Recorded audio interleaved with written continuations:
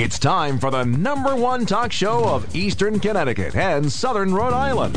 The Stu Breyer Potpourri Talk Show on 1310 WICH.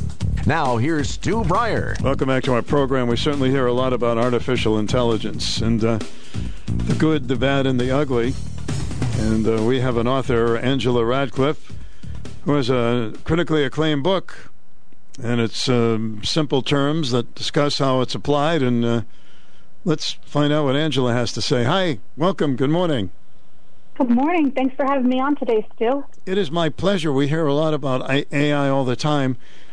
But it seems like through the years, it is just slowly getting into our minds, artificial intelligence, because we've heard other times, for instance, we'd hear a political commercial and they would dub in somebody else's face or not.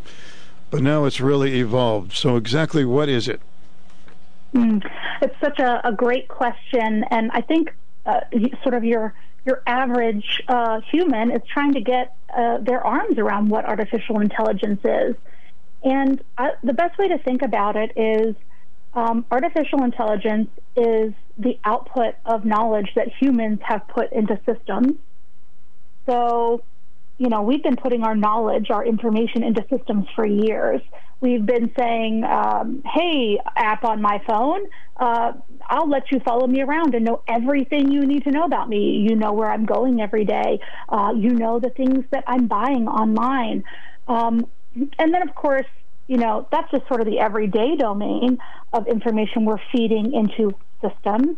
And then, of course, in our corporate environments, in our school environments, we're feeding other types of information into systems. And what's happened over the last few years, particularly over the last 2 years, is we've unlocked the ability for those machines to read all of that data and information at an exponential rate and then feed back to us in ways we can understand that information into knowledge. So instead of having to read a very long, extensive brochure about health, for example, now we can ask a very simple question and the machines can distill that down into something very, very understandable for us. But of course, as you pointed out, there are lots of dimensions to this topic and we can go all over the place. So where do you want to start? That's a great question in itself. So I just want to understand this. So all the data that's in artificial intelligence comes from us. Some things that we've said or asked or, we often hear, that artificial intelligence is going to come up with a cure that we couldn't have come up with. But it's something that we've already come up with and didn't realize it? That's such a great question. So to answer your the first part, absolutely. All the data that is fed into these systems, it comes from us, from humans. And that has a number of advantages and pitfalls, and we can get into that in a little bit of depth because I think it's incredibly important. If you understand data, then you understand AI, and I think that's just a basic foundational connection people tend to miss. But when people say, oh, AI can find this cure we've never found before, and this is a passion area for me because my background is in clinical research, it's because when we feed information that scientists have, and they hold this in things called lab notebooks, when we feed that information into systems that have artificial intelligence models to read that data in new ways, what it can do is it can discover connections between potentially disparate points of data and connect them. And because it can do that at scale, it can look at hundreds of thousands, even millions of data points in the time that it would take years for a human scientist to do that. It can discover these unique connections or relationships that we wouldn't have found if not for that sort of machine intelligence and that scale that computers bring. So do you think this is going to take jobs away from people? That's such a popular question, and I love to always direct people back to the time when the automobile was introduced. And, of course, people who drove horse carriages were concerned that suddenly those drivers wouldn't have work, and the people who maintained those carriages wouldn't have work, and, who would raise and feed the horses and all of that, right? We're at an interesting, different tipping point here, which is when the automobile was introduced, maybe some of those jobs went away, but whole new jobs sprung up, and even more jobs. So suddenly we had people who had to manufacture cars and make the parts for cars and maintain those cars and drive those cars. So I think we're in a similar situation, and I do think people should be thinking about what the impact might be on their career, but it's not going to be as sweeping and dramatic and instant as people think. There are whole industries changing already because of artificial intelligence. Excuse me, but jobs are not likely to disappear overnight. So obviously there are some bad people that want to take advantage of this, and they can interfere with elections and all kinds of things and make it look like one person has said something and they haven't really said that. How do we protect ourselves, Angela, from that? That is the most pressing question, I think, of our time in this space. We are in an age of misinformation, and now we are in an age where that misinformation can spread incredibly quickly, and artificial intelligence only empowers that. So a couple of things have to happen, and one of the reasons I wrote my book for kids, Quantum Kids, Guardians of AI, I wrote it because we really need to be teaching even our youngest citizens how they can be active, ethical participants in the AI revolution. So that includes things like understanding that AI can present misinformation, that AI doesn't always tell the truth, that the data that we're putting into this system has far-reaching ramifications that we haven't ever seen before. There was a really interesting PSA going around in Europe that showed the impact of the data that we as parents are placing online about our children and how later that could be used to harm our children. So really innocuous things until we understand the connection between that data and how we're putting it out and sort of that long-term consequence. That's step one. So getting people literate and understanding the connection between the data we're putting in and what now can be done with that data, that impact. It's pretty critical. And of course, the other thing is we are at a point in this world where we have to start to think about the implications of the fact that we as humans have largely given up ownership of our data. So I don't know how many times a day, week, or month you've clicked that I accept button when you've downloaded an app onto your phone, yes. Right? But nobody reads those terms and conditions. Nobody knows what we're saying yes to. But we're saying yes to a lot more than we think. And so getting literate on that and sort of our right and responsibility around our own data and the ownership of that is really step one. Okay, so the in layman's terms, the bottom line is we need to know whether it's fake or it's real. And that's not easy, is it? No, it's not easy. And look, there are systems out now that are helping us sort of discern the deep fakes that we all hear about. And I do want to sort of bring us to a pragmatic place, which is there's definitely a spectrum of how people see AI and how people are going to use AI. You have people who are all the way on the optimist end of the spectrum. They believe that amazing things are going to happen, like we might solve major social issues with artificial intelligence, like climate change, or like finding that new drug that we talked about, right, that could cure cancer finally. And then there are people on the complete other end of the spectrum. Those are the people that I would consider alarmists. People who think the world will end, that the Terminator, 2 movie will become a reality, and that is sort of where we'll land. But I think we need to be pragmatic and somewhere in between, because it's really important that we start to take some ownership over the unintended consequences that could be created in this time. And I think, as much as we'd like to think that they're going to be all good actors, we know there are a lot of bad actors out there.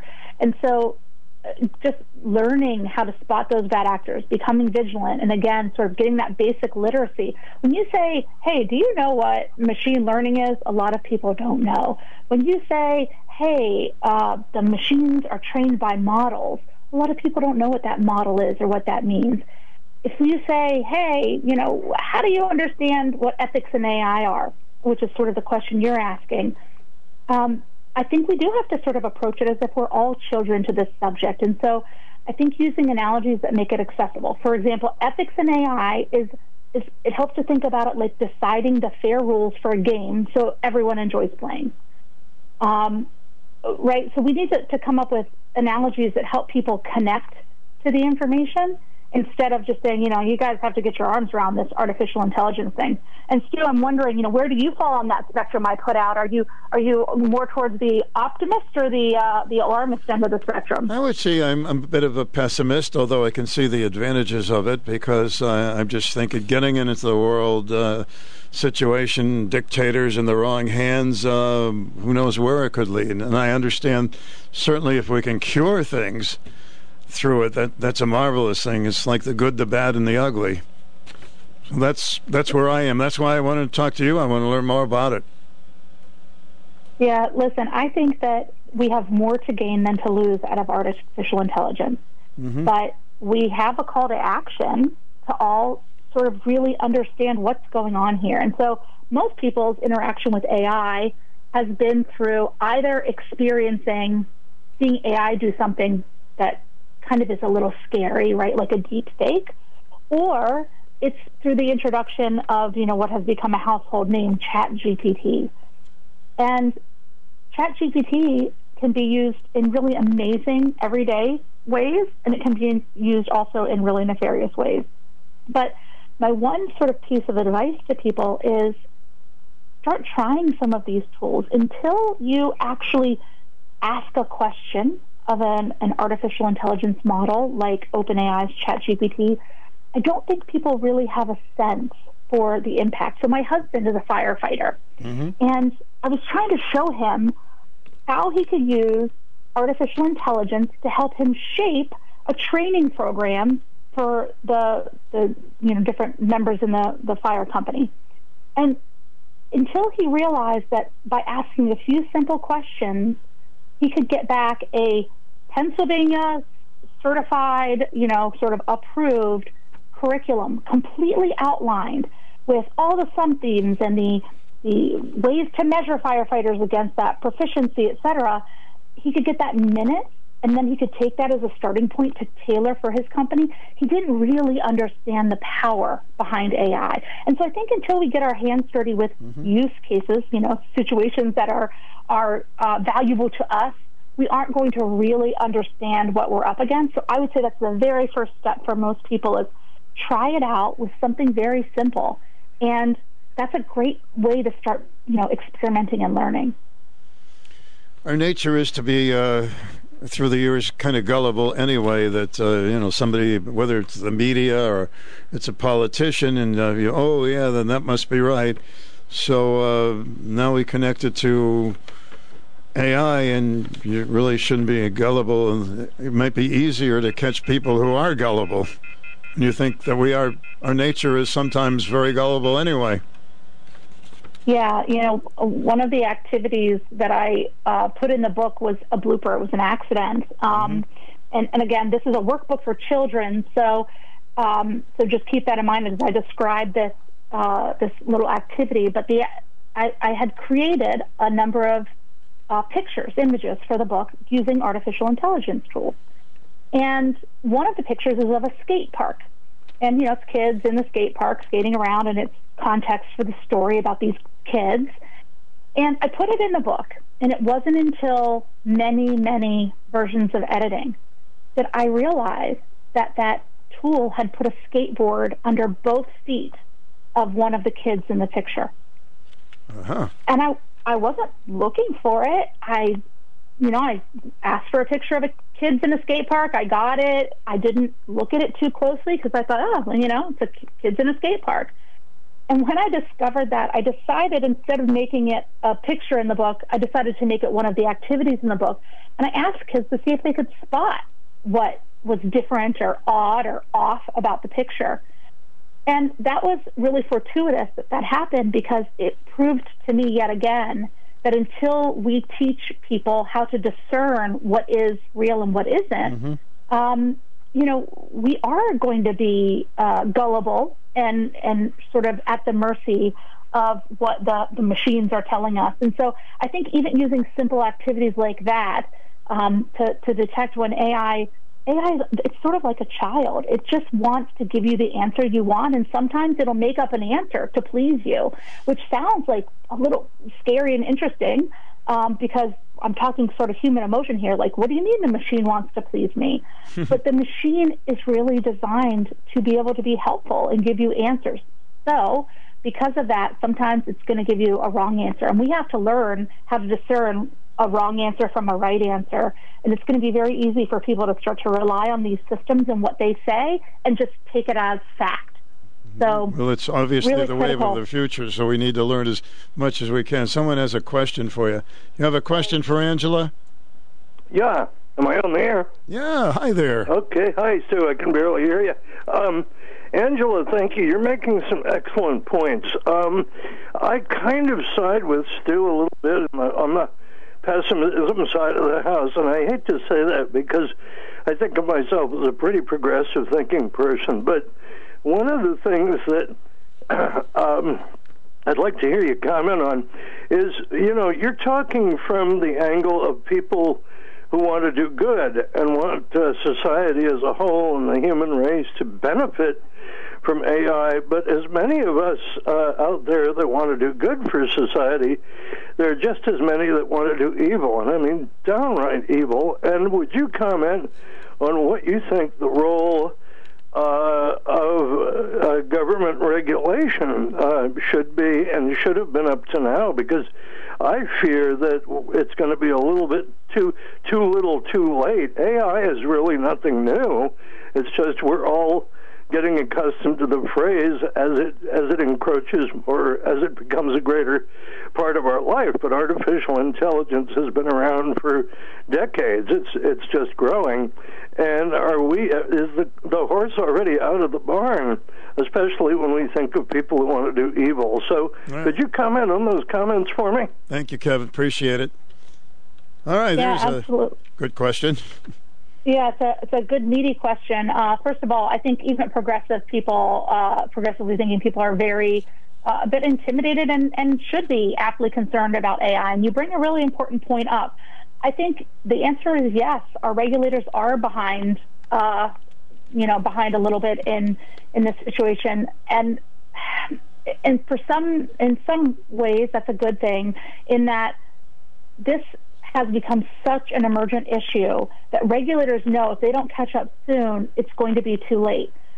So again, it sort of reinforces the importance of becoming sort of citizen data scientists and really taking some ownership as humans over this. We can't count on the regulators to put the right things in place. And quite frankly, if you look at sort of the negative effects and how those nefarious people have used things like social media to harm, our world, when people created social media, they didn't think of the unintended consequences, and regulators didn't think of the unintended consequences.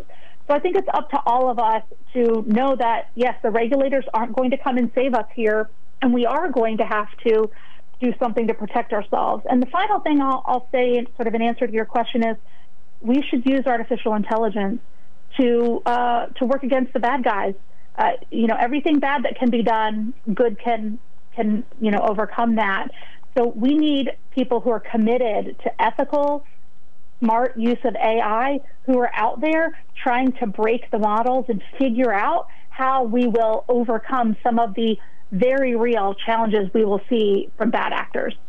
Can this help police that are looking for a particular criminal? They have a name or so, and they would ask artificial intelligence, who may come up with some things that they would never find. Is that something that's relatable to AI?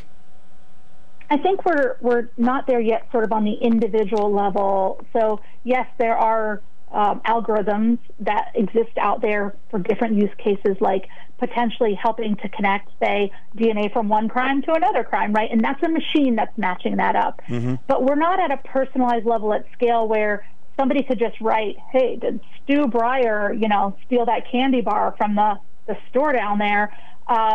and suddenly come back with information about you specifically.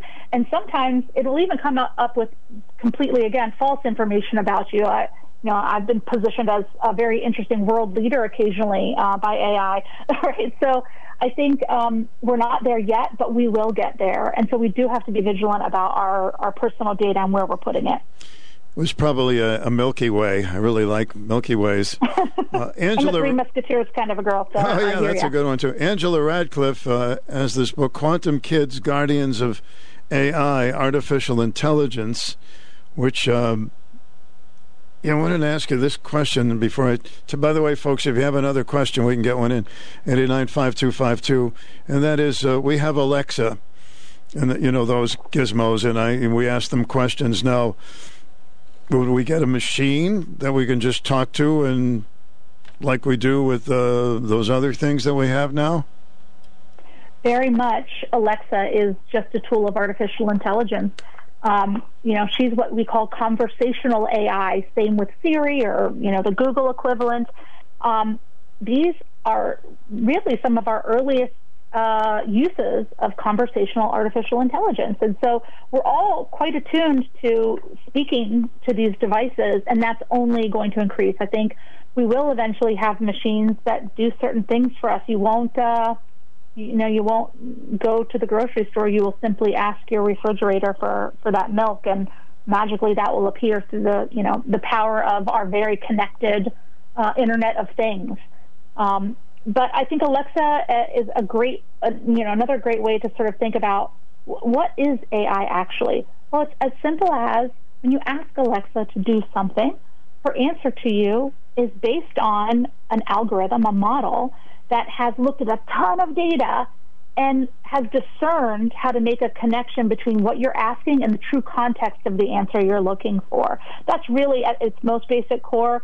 AI has learned how to discern that a king can mean a leader of a world, but it also can mean a card and other things, right? Or a bat as an animal, or a bat as something we use to play a game. And so AI has just become very sophisticated in that way, and Alexas and these other voice assistants are great examples of that. So we've got the machine already. We already have the machine, and we've been using them for a while now. Mm-hmm. So it's just getting more advanced all the time, the more data that's in it. How about when you see something like online and you see someone with the same face as somebody else and they're doing something hideous to get somebody in trouble? How does that all work? Yeah, unfortunately, AI can do some really realistic things now, and we're lucky that there are tools that are starting to emerge that will help us detect that type of fake, deep fake.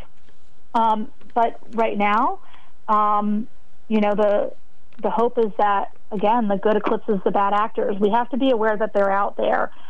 I think the more and more hands-on you can get with these tools, these scenarios, the better you can prepare yourself.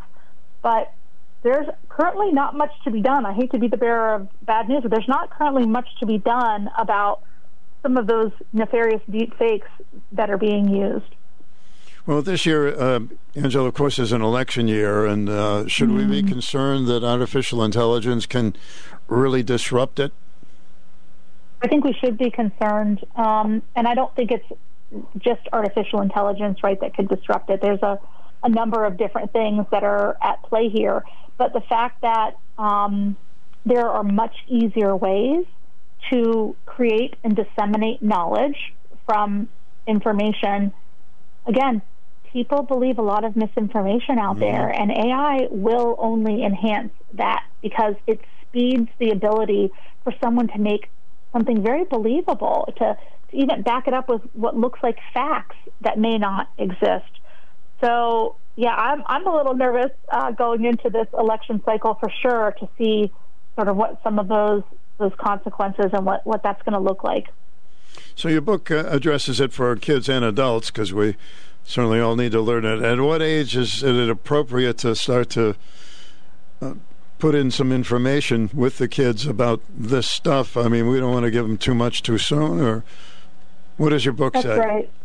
Yeah, my book is really targeted for kids sort of between the ages of 6 and 16. Only you know your child best. It depends on what their interest and literacy level is already, but it's not too soon to provide information to kids. And the reason I created the book the way I did, and I think there's a misnomer that because it's a book about artificial intelligence, it's going to be all sorts of activities related to doing stuff online.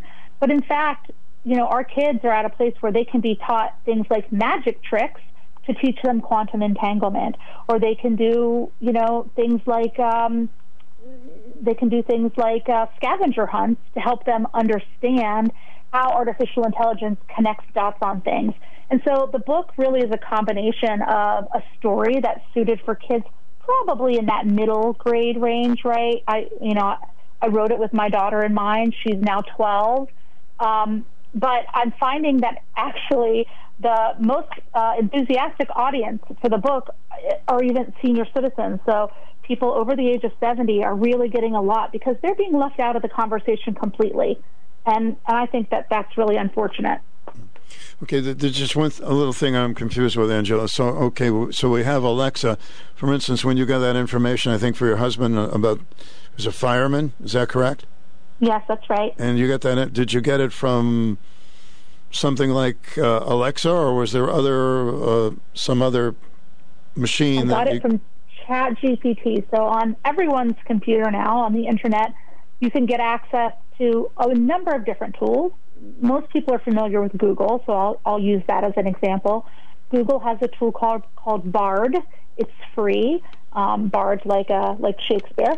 And you can go and you can ask it a question. And I think what people are starting to understand is when you ask that question, it's not like asking a search engine, because it's looking at a much larger body of knowledge. They're called large language models. So they've looked at terabytes, even petabytes of data. And this data that is feeding it can feed back information in formats that are different than, hey, here's a list of websites to visit. Now it can feed back whole things for you. But the trick is learning how to do what we call prompt. So how do you know how to ask a question to get the answer that you're looking for? And so if I wanted to create a training program, as I did for my husband, I asked Google Bard or ChatGPT, said, hey, I'd like to create a training program. This is who the training program's for. I'd like to make sure that it is relevant for this state. I'd like to make sure that it covers these topics. And instead of just getting some links back, it was able to write that program for me. And then I can ask it follow-up questions to make it even better. So that already exists. Anyone has access to it. The two most popular ones right now are Google Bard and OpenAI's ChatGPT. And then, of course, Anthropic has one called Claude. And they're free versions of all of these tools. This is very fascinating, Angela. A lot of people, the Alexa tube, they're a little concerned that maybe they're taking in information when she's not turned on, or that we don't want to get out somewhere else. Do you know what I'm talking about? Yeah, that, maybe, for example, you're having just a chat with your, partner in your room, and suddenly, things appear that you're like, somebody hey, weren't we having a conversation about going to Italy? Snooping on our private life, and should we be more aware of this now? We should be aware of this. I think, look, there's been a whole engine, marketing engine for many years that has been working to use what we call our real-world data, so things like our purchasing behavior or what we say or put into machines, to make some decisions for us about what we might like. And these things called recommender engines, right? They're helpful in some ways. They help you decide, do you want blue shoes or red shoes from this, online store, and what size do you need? And maybe, this is the style you'd like those shoes in. But now recommender engines are much, much more advanced. And so it isn't coincidence that when you search online for, traveling to Italy, that Alexa later on might say something to you about Italy, because all of those electronic data dots are being connected. Mm-hmm. Just like with your emails, sometimes, you do a search for something and then boom, you pop up all of these people with different companies. So I got scared one day. I was mad at Alexa and I said something cross to her and she said, "That's not very nice, Stu." It freaked me right out. So my friend, it's a little scary, right? My friend unplugs it when he's not using it. He just says, "I'm playing it safe." So what are we going to find in your book? I think you've alluded to a lot of things in there, and how can we get it? Yeah, so in my book you'll find a story quest that sort of introduces kids to a bunch of kids, hopefully like them, who are trying to become guardians of AI, and they're learning in each chapter different lessons about AI. So, what are some of the things that they need to learn, and that's part of their quest, right? And then at the end of each chapter, there's a handful of hands-on activities that kids can do. Sometimes it's role play, like I mentioned, it's scavenger hunt. Sometimes it's sometimes it is something to do on the computer, but these are meant to be relatable to help pull through the lessons in each chapter. And then the book also includes a number of different prompts, so to teach kids how to use AI in a smart way, in a good way, to help with school or to help with extracurricular activities or to talk to a family member, to become kid entrepreneurs. So these are the written questions that they can put into an AI engine, of course with parent supervision and participation, to help them with different things. And then there's a glossary that really covers 60-plus terms. And honestly, I think this is very helpful for adults as well, because it explains, right, how to understand something like quantum computing. Like, what does that mean if you compare it to Legos or video games or baking cookies? And so that was really the goal of the book, was to sort of package up a set of resources, but add a story that would allow kids to see themselves and understand their responsibilities and the incredible power of AI, but also the incredible sort of unintended consequences that could creep up if we're not responsible. Well, I think it's something that kids and adults can certainly enjoy and learn, because what you're saying for kids sounds like something that would help me out with it very much as well. So, Angela, the book Quantum Kids, Guardians of AI, where can we get your book? You can find it on Amazon in both a print and electronic format, and there's also a free parent guide that is available. If you go to Amazon, it's in the description, the content. So if you're just looking to understand as a parent or just as a human what AI would look like, I did some simulations, for example, in that parent guide to help them understand, hey, if my kid asks AI a question about bullying in school, what is AI going to say back to them? So I think, as parents and grandparents, we can also become responsible AI owners. So there's a free parent guide available there, and the book is available on Amazon. Okay, I want to squeeze in one quick question. Somebody waiting. Hi, you have a question for my guest?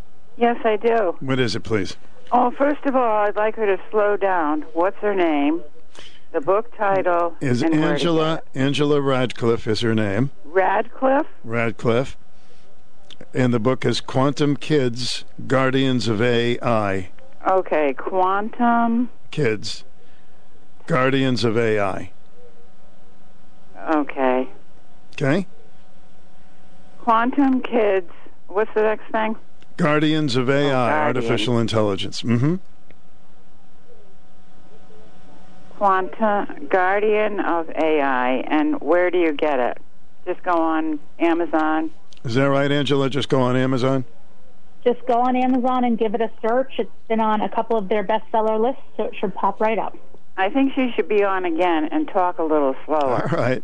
Thank you very much. Bye. All right, Angela. That's a good last-minute plug for the book. Yes, thanks so much for that. I really appreciate you having me on today, Stu, and for all your insightful questions. This is certainly a topic we've all got to stay on top of. And that's all. That's all. Spreading the word. That's all I'm hearing. I said I might as well dig in and try to learn more about it with you. So thank you for being with us. Take care. All right, Angela.